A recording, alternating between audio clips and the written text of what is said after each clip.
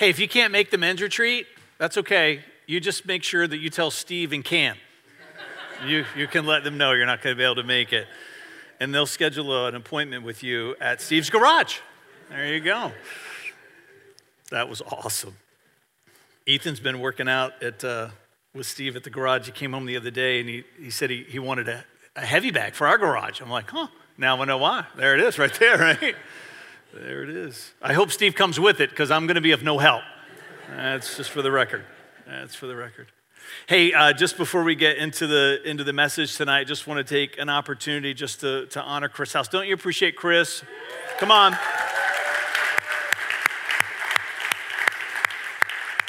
He's our director of worship and creative arts, and just his ministry here in this church. But it's not just here; it's beyond the 757. And 4 years ago, this August is his 4-year anniversary with us. And when we hired him, we knew that he had a ministry far beyond this state and this region. And one of our commitments to him is that we don't want to compete with that. We want to cheer him on.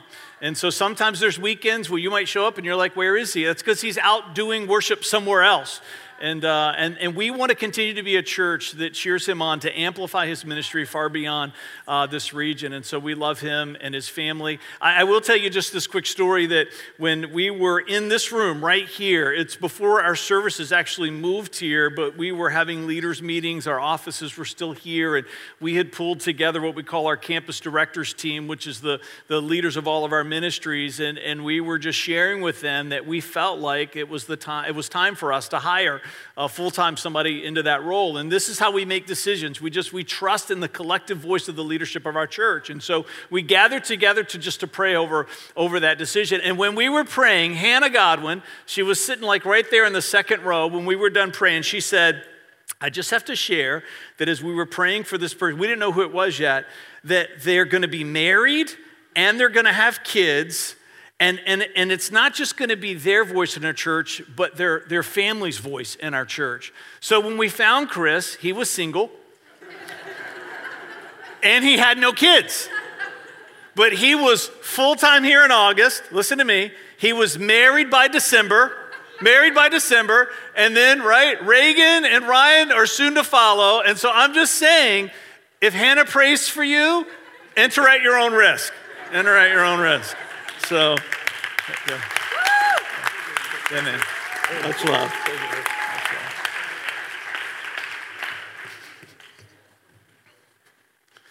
So good. I'm telling you, she's just dialed in. If you know, so many times during our services too, Shanika has been up here, right? She has a prophetic ear. And just a post that I just saw today, I don't know if she'd put it on to Facebook, but just reaching out to her and saying, hey, you need to make this public so we can share it. And just this, I'm just telling you, you need to check it out. And we just appreciate your family's voice in our congregation for many reasons, I'm loving this series that we're in. I hope that you are enjoying it as much as I am. We're in it for this summer. I think it's going to carry us into September a little bit. We don't have a hard ending for this. Part of it is just because of the nature of what this series is talking about. And so we just want to have a sense of just following God when he says it's ready to move on. And so this idea of an open heaven, it might be new for you. And so let me just give you a little bit of a background. We're not going to spend an incredible amount of time recapping. I did that last week. You can get these messages through our website. We upload the notes for our sermon every week. There's a PDF. And so we tend to cover a lot of ground here on Saturday nights. And so if you're a note taker, that can be frustrating, I know, but these PDFs are always available to you. And so you can download those and check them out. But as you look into the Bible and you find this idea of an open heaven, you find it used in lots of different ways. You find it spoken of as a promise. You see it as a prophecy of Jesus.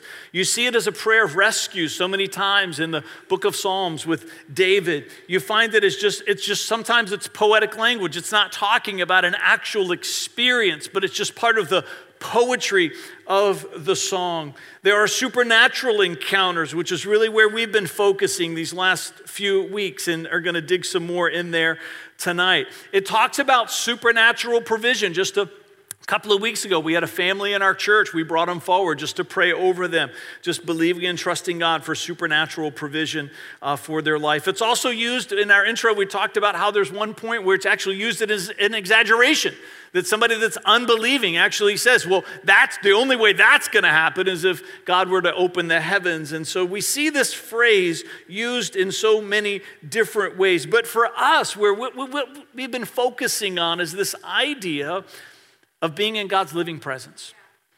That when you read in this book, there are stories where people have conversations with God. They feel his presence. He speaks to them. He brings transformation to their life, oftentimes alters their situation. And as a church, we believe that that can still happen today.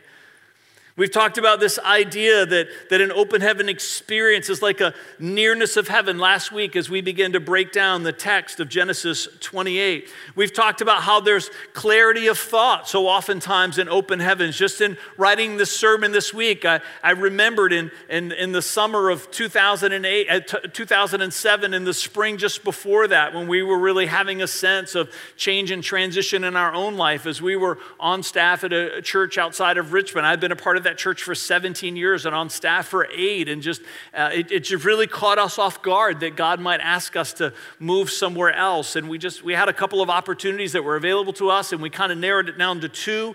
It was either going to be coming here or it was going to be working for a international child sponsorship agency. And I just remember going down one Sunday in the worship service, like many people that you saw coming down here at our church there, and there in the worship, just beginning to lay that decision before God. And just having such a sense that God said, I've called you to be a pastor, right? And so I got home for lunch that day, and our kids were just itty bitty back then, and we've got all three you're trying to wrangle together to get at the table to have lunch, and we sit down, and I remember looking at Vanessa and say, God spoke to me today in the service, and I felt like he said that I'm called to be a pastor, and we're moving to Newport News. And she looked at me, and if you know Vanessa, you can imagine this. She says, I know. I was just waiting for you to hear it for yourself, right? So, but sometimes you need clarity. Sometimes you're facing big decisions in this life. Sometimes there's choices that are in front of you that are going to alter the course of your history, of your life. And we need to have a sense of what God wants to speak over us, and open heaven moments are for moments just like that. There's times where we feel empowered. Maybe there's a moment of clarity that God's spoken to us, but we feel inadequate stepping into that. In open heaven moments, we're going to be getting into that next week and the week after, where there's the Holy Spirit coming upon us to impart to us and deposit in us gifts that are tools for us to walk in our purpose. We've talked about in this series that in Luke chapter 9, one of the hallmarks of open heavens is that you just don't want to leave, right? That's the Mount of Transfiguration. It's Peter, James, and John saying to Jesus, can we just stay here? So many times open heaven moments are that for us. And what I want to talk tonight about, maybe it's for some of you that you might say, you know what, Fred, I've not had a lot of those moments. Maybe you've been here in this series, or maybe you haven't and you've listened to the podcast. Maybe you're visiting tonight and just hearing what I've described. You might look over your life and say, Fred, I'm not sure maybe that's ever happened to me. And so I want to talk to you tonight about some of the ways that you can put your life onto a course where open heaven moments are waiting for you. Now, we like a little participation here at City Life, so just to help me out, is when you think about the difference between inclusive and exclusive, maybe what's something that comes to mind. You can raise your hand, I'll point to you. Maybe you give an example of something that's inclusive, or maybe you want to give an example of something that's exclusive. So you raise your hand, I'll point to you. Just inclusive, exclusive. What's something that comes to mind? Somebody? Union, yeah, for like in a workplace, yes. You got to join. It's not everybody's a part of it. Yep, it's exclusive. Somebody else. Amy. Picking teams in PE class, right? It's where kids experience trauma for the very first time. And from the expression on your face, it maybe looks like that you were excluded. In Jesus' name, Father, we just pray for healing for Amy's heart, right? Come on, that's so good. Somebody else. Inclusive, exclusive. Carla. Clicks. Yeah, right? You can't be a part of our group. How about us coming to your retirement ceremony at the Air Force base, right at Langley? Right? Not anybody can get on to a base. Our name was on a list, right? We're all nervous, pulling up, giving them our IDs, right? They got all kinds of weapons. We're like, we just want to come in for Carla. Scotty. Marriage, come on, yes, these are good. Somebody else, inclusive, exclusive. Inclusive, exclusive, anybody?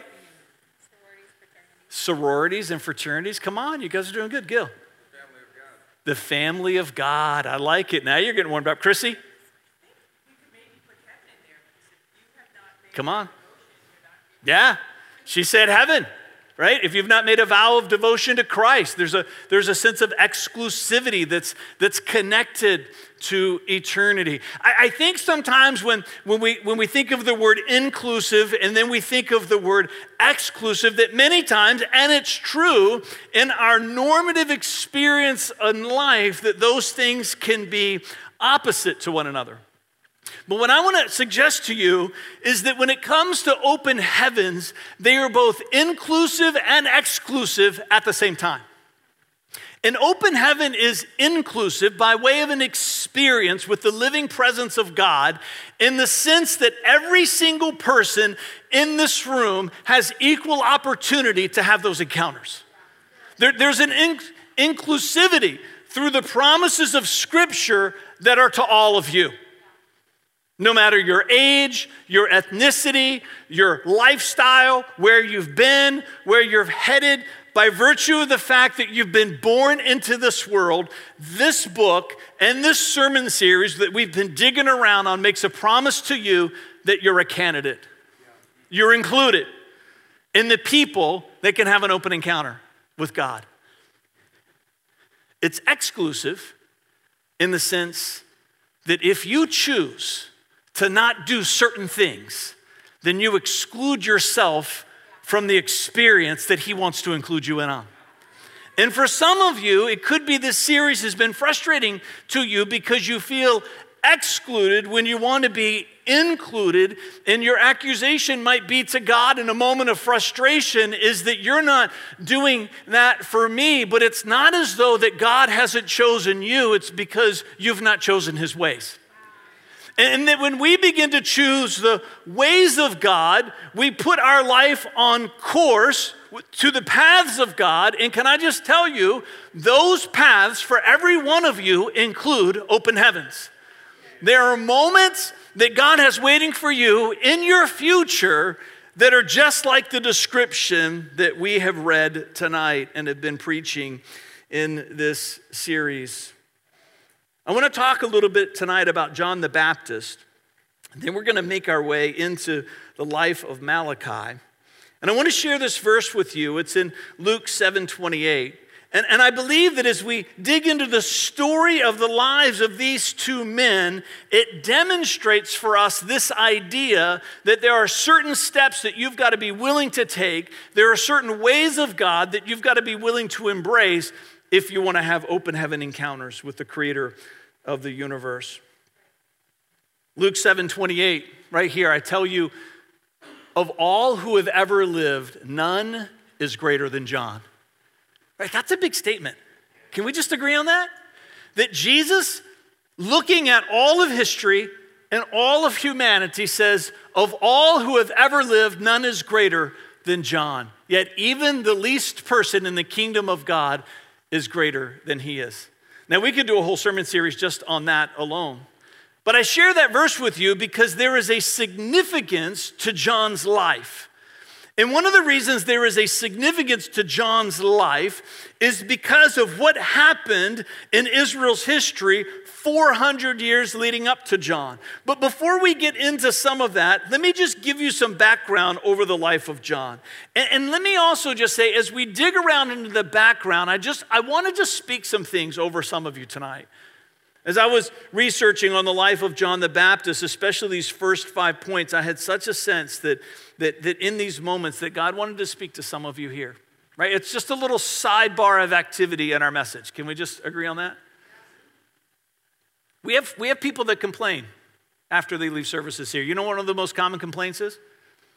Most common complaint is the argument that takes place between the person who brings their friend to church. And on their way home, this is what they say.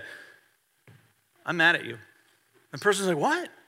They're like, I don't appreciate that you told the pastor what's been going on in my life. And they're like, I didn't tell him anything. They're like, don't lie to me. Don't lie to me, right? Or they say, I'm a little upset with you that whoever that person was that got up after the last worship song and started talking about somebody in the room, I can't believe you told him about what's going on in my life, right? They're like, no, I didn't tell him, right? And you might feel like you've been set up. And can we just say, people don't report into us about what's going on in your life. But He's watching. And He knows what you need. And we're not setting you up, but guess what? Sometimes God, you know what He likes to do? He likes to set you up. So He gets you into a room like this, and I believe He's gotten some of you into this room tonight. So I'm just, the friend that brought you, I'm just helping them out right now. Don't be mad at them. Don't be mad at them. And as I was reading this verse, you know what I thought? I thought there's going to be somebody here tomorrow night, and they're going to see that verse, and this is a thought, and whoever you are, you've already had it. No one's ever said anything like that about me. That you've spent your whole life and you've wanted someone to make a boast of your life. Can we just say every human being needs someone to boast about them? Every human being needs someone to boast about them. If you're a parent, one of your greatest responsibilities is to boast in front of your kids about your kids, right? And you might say, well, Fred, no one's ever done that for me. It might be that you're an adult in this room in that season of life, that it could be that your parents aren't even here anymore. It could be that you don't even know who your parents are, and something inside of you is desperate for someone to boast about your life. Can I just say to you, there's going to be a moment in heaven where God boasts about every one of us. If you've made a vow of devotion to Christ, there's going to be a moment in heaven where He's going to boast about your life in front of all of creation. And you might get robbed of that in this life, but can I just say to you, when it comes then, it's going to heal all the hurt that's been throughout this life and what you've not had. God loves you that much. He sees your life. And you might say, well, Fred, it'd be nice if it could happen here. And I'm agreeing with you. But even if it doesn't, there's going to be a moment where all of the universe stands, and it's just going to be you and the creator of the universe, and He's going to say something about you like He said about John. There's a boast that all of us need to hear over our lives. As you look into the story of John the Baptist, you find that John's mother, Elizabeth, is related to Jesus' mother, Mary. And as you read, especially early on in the Gospel of Luke, you have this incredible song that Mary sings. You have this incredible moment where Mary just kind of speaks, Elizabeth speaks this blessing over Mary's life. And you just get this sense that during their time of being pregnant together, while Mary was staying there, and the reason she's staying there, right, is because she's not married and she's pregnant and she's hiding from the disgrace of not being married and knowing that people aren't going to believe the story that an angel came and said this is of God. Who wants to bring that story to their parents? But that was the story that Mary had. And as you read their life together, what you get this sense that they spent a lot of time praying over their children. A lot of time just praying over these children that they had not even yet met. And I just had such a sense as I was reading this part of the history of the story of John the Baptist that for some of you here, you're wondering, did anyone ever pray for you? And can I just tell you that there are people in your history of your family that prayed for you. And you might not ever meet them until you get to heaven. You might say, well, Fred, you don't know my parents. And I can guarantee you, my parents never prayed for me. And that might be true. And maybe it wasn't your grandparents. And maybe it wasn't your great-grandparents. And maybe it wasn't your great-great-grandparents. But I'm telling you, at some point in the journey of your life, there was a person that got down on their knees and began to pray for the generations that were going to come after them. And even though you don't even realize it now, those prayers have sustained you during difficult times. And I'm sharing that with you because you should be doing the same thing. If you're a parent, you should be praying over your children. It doesn't have to necessarily be with them, although that's good too, but just praying for them, praying for their future. And can I just say, don't just pray for your children, pray for future generations. They matter. Prayers travel through time. Your life has been sustained because someone was courageous enough to believe for you even before they knew you. Zechariah, John the Baptist's dad, he was a priest, and there was an angelic visitation as he went to perform his duties in the temple. When you read that story, you have such a sense that the birth of John the Baptist was important because angels accompanied it. That there's just a lot of fanfare, if we can use that phrase, surrounding his coming. And maybe for some of you, you're here tonight and you feel like that your birth was just a blink on the story of history and it didn't matter. Can I just say to you that your birth, it was attended by angels too. And all of heaven couldn't wait for you to come be a part of this world. All of heaven was excited about the coming of your life into this world, regardless of what the circumstances were, regardless of the hardships that you were born into, regardless of the situation maybe that you were placed into that you didn't choose. I'm telling you that God ordained the story of your birth just as he did John the Baptist. I remember for each of our children we chose, because we're such type A personalities, which I know maybe comes as a surprise to you. But we're control freaks, both Vanessa and I. And so we just decided, we controlled every other part of our life for our births. We're not going to find out the gender. And we're just going to subject ourselves to this idea of not being able to be in control, right? And so for each of our children's birth, there's this moment where everyone's in the waiting room, especially for Derek, because he was the first one. And he was for Vanessa's side of the family, he was the first grandchild on the side of the family. It was a big deal, right? And so there's this moment where Derek's born and everybody's in the waiting room. They want to know, right? Is it a boy or girl? I kid you not, because we were on the first floor. You could hear people tapping on the window, right, of our hospital, because if you know our families, you know that they are a little bit intrusive. And so, right, boundaries in Jesus' name, boundaries. Praise God for curtains. And so, but finally there was this moment where I go out into the waiting room and it's a boy, right? And then for Ethan, it's a boy, right? And then for Claire, it's a girl. The excitement and the enthusiasm that was in that room, even people that we didn't know stood up and cheered. Because they were all in there waiting for somebody to be born too, right?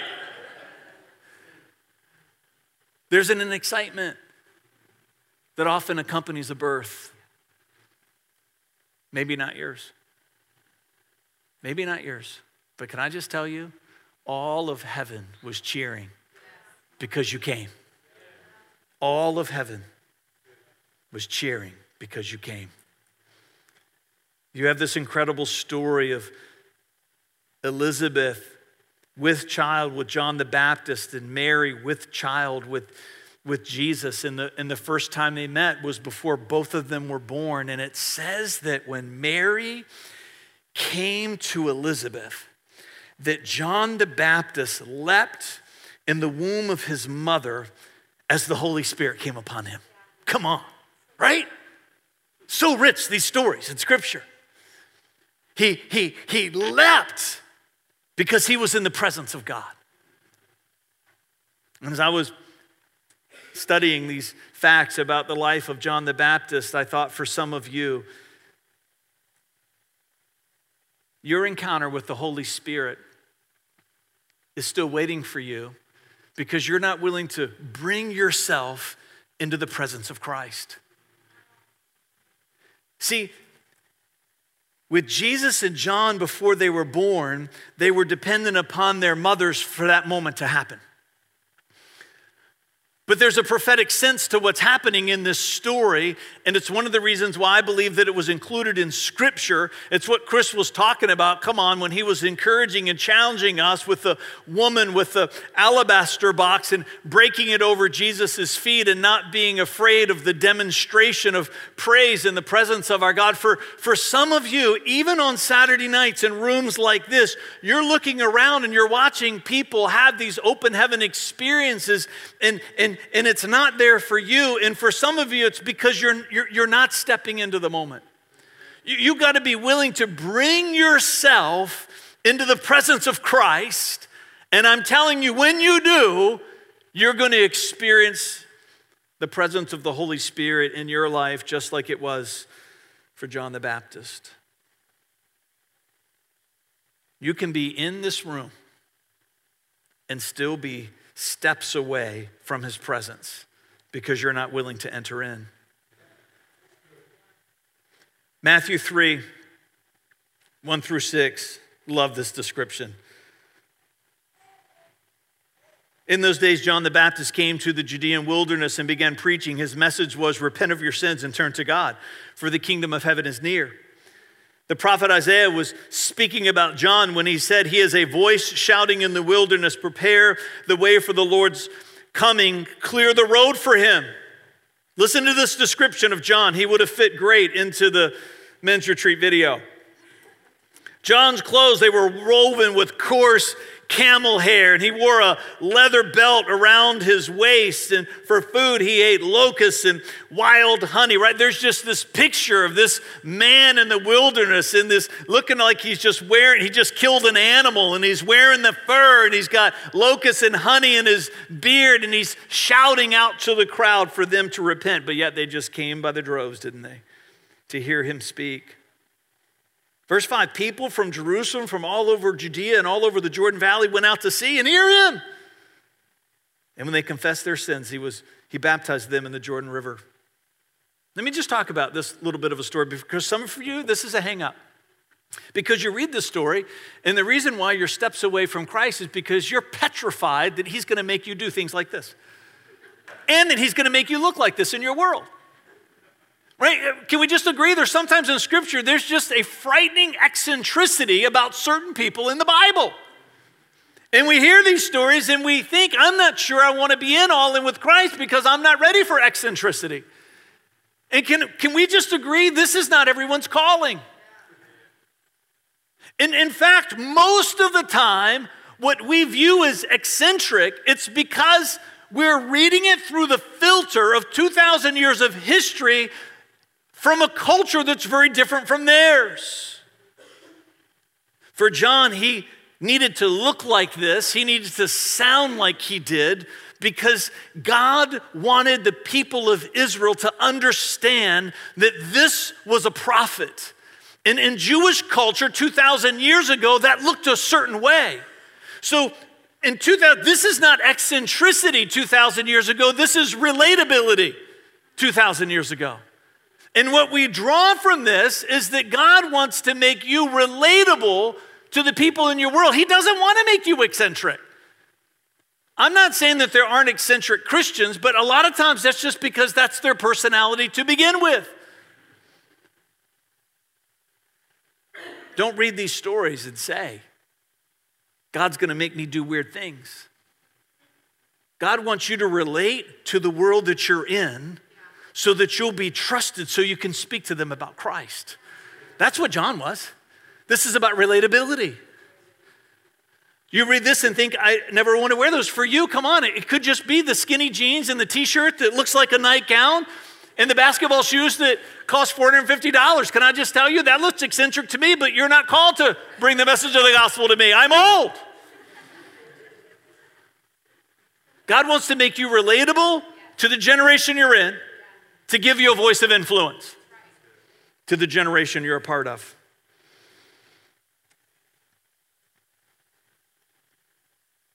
John the Baptist was the first legitimate prophet in 400 years in the history of a nation.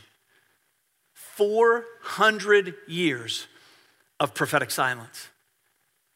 When you read in the Old Testament, right, there's the major prophets and the minor prophets. The minor prophets aren't minor because they had a minor ministry. It's just because their books were a little bit smaller.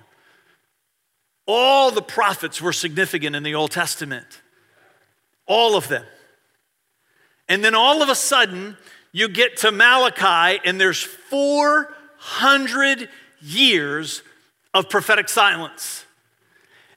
God gave humankind the silent treatment. 400 years, nothing. And then all of a sudden, John the Baptist comes onto the scene. You see, John the Baptist wasn't just a forerunner for the coming of Christ. He was also the person that says to the world to look back and remember where we came from.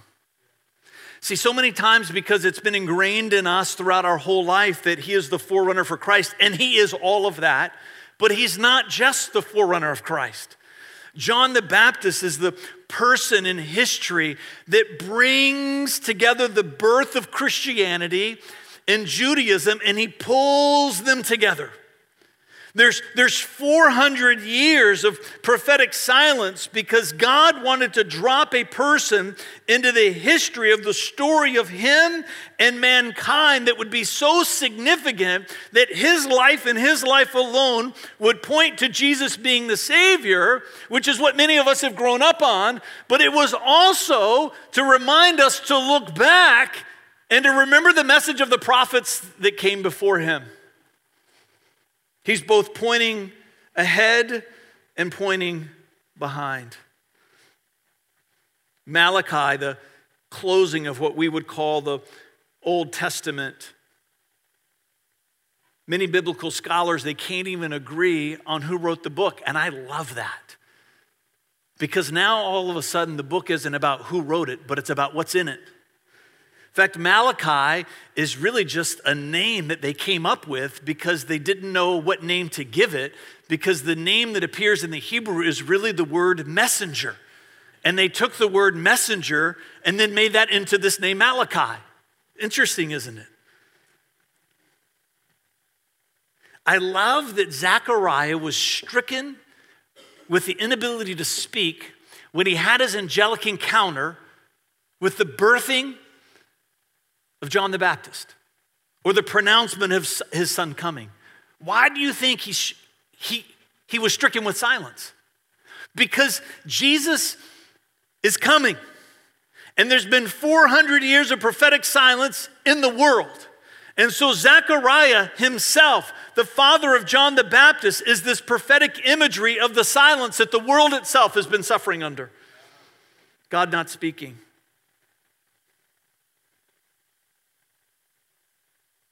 John the Baptist, he points us to the last time God had something to say. If you were God and you knew that you weren't going to speak prophetically into the world for another 400 years, how important do you think those final words were going to be?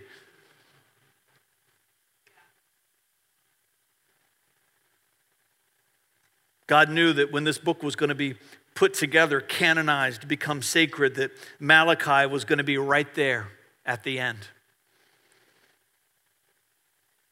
Chapter 3, verses 8 through 12. Now, don't get nervous. If you're visiting, you're saying to yourself, I knew it was coming. He was going to talk about giving. This text talks about giving, but this text, I believe, has been done a terrible injustice throughout centuries of time, because the application has been amplified and the principle has been overlooked. 3, 8 through 12 says, should people cheat God?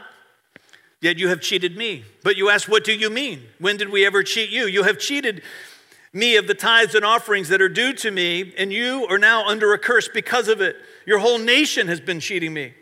Verse 10 says, bring all the tithes into the storehouse so there will be enough food in my temple. And if you do, says the Lord of heaven's armies, listen, I will open the windows of heaven for you. I will pour out a blessing so great, you won't even have enough room to take it in. Try it, put me to the test. Genesis to Revelation, there is no place in Scripture where we are told to test God except for this one. In fact, we're told not to do it. It's the only exception. It's interesting that it's directly connected to open heavens. Your crops will be abundant, for I will guard them from insects and disease. Your grapes will not fall from the vine before they are ripe. I like in the King James, it talks about the devourer. Says the Lord of heaven's armies. Then, listen what, 12, then all the nations will call you blessed, for your land will be such a delight, says the Lord of heaven's armies. See, this text about Malachi is about an open heaven that is so demonstrative that the rest of the world is just held in awe by the glory of God. That's what this text is about. The giving and the tithing, that's just the application. But the principle that's being given to us by Malachi is the idea of inclusivity and exclusivity. He's saying all people can step into these open heaven moments, but you got to be willing to embrace the ways of God to do it. Here, it's just a fill in the blank moment. It happens to be about tithing, but that might not be what it is for you. The question is,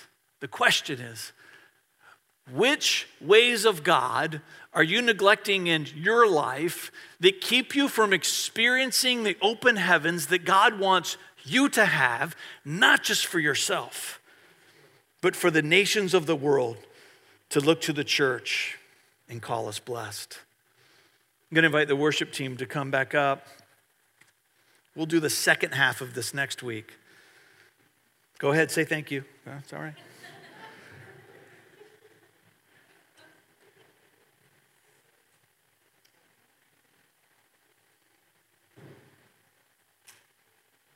Grace governs my relationship with God. This is where we're headed next week. Listen to me. Grace governs my relationship with God, but truth governs my life in His kingdom. My life as a child of God is directed by love, but my life in His kingdom is directed by principles. Luke 3 through 6. Oh, I love these verses. This is out of the New American Standard.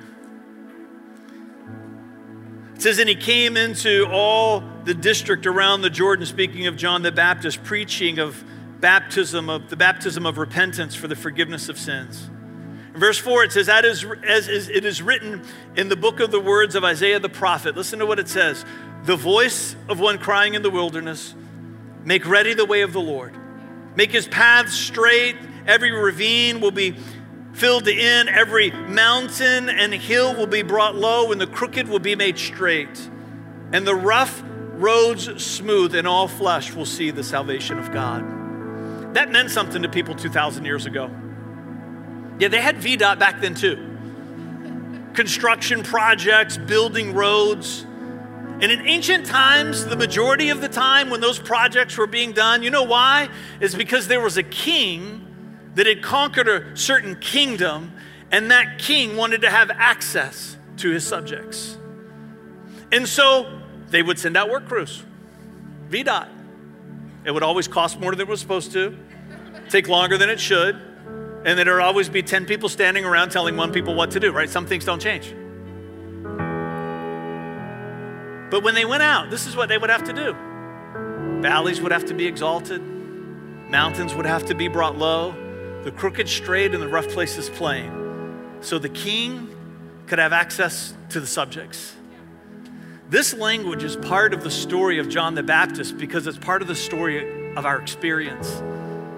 Is that God wants you to know that there is nothing on this earth that he will allow to stand between you and him. There is nothing that he will not do. No circumstance that he will not overcome. No situation that he will not conquer. No question that he's afraid for you to ask him. No complaint that he's intimidated for you to bring. Nothing can stand in between you and him except yourself. Because in ancient times when those kings came, and they did, people had to choose as to whether or not they would surrender to the authority of the sovereign. And for some of you here tonight, for some of you, as you look back onto the story of your life, there's never been a moment where you've bent your knee to the sovereign creator of the universe, who's given you the gift of life for the story that he wants to use you to write in this world. Stand with me. Father, I pray as we step into this moment of worship, as people are down here on either sides of the altar to pray, if there's someone here tonight, and as they look back over to the story of their life, they cannot find a moment where they've made a vow of devotion to Christ, I pray they would find their way up here. Father, for maybe it's a person that's here tonight and it's not about a vow of devotion to Christ, it's about one of those things that we talked about earlier, feeling like no one's ever had a boast over them, or feeling like their life doesn't have meaning or purpose, or maybe some other part of this message that just stirred their hearts. I pray, Father, that they would find themselves at this altar, just kneeling in your presence, positioning and posturing themselves for the open heaven that we know that you have waiting for them. In Jesus' name, come on, let's worship together.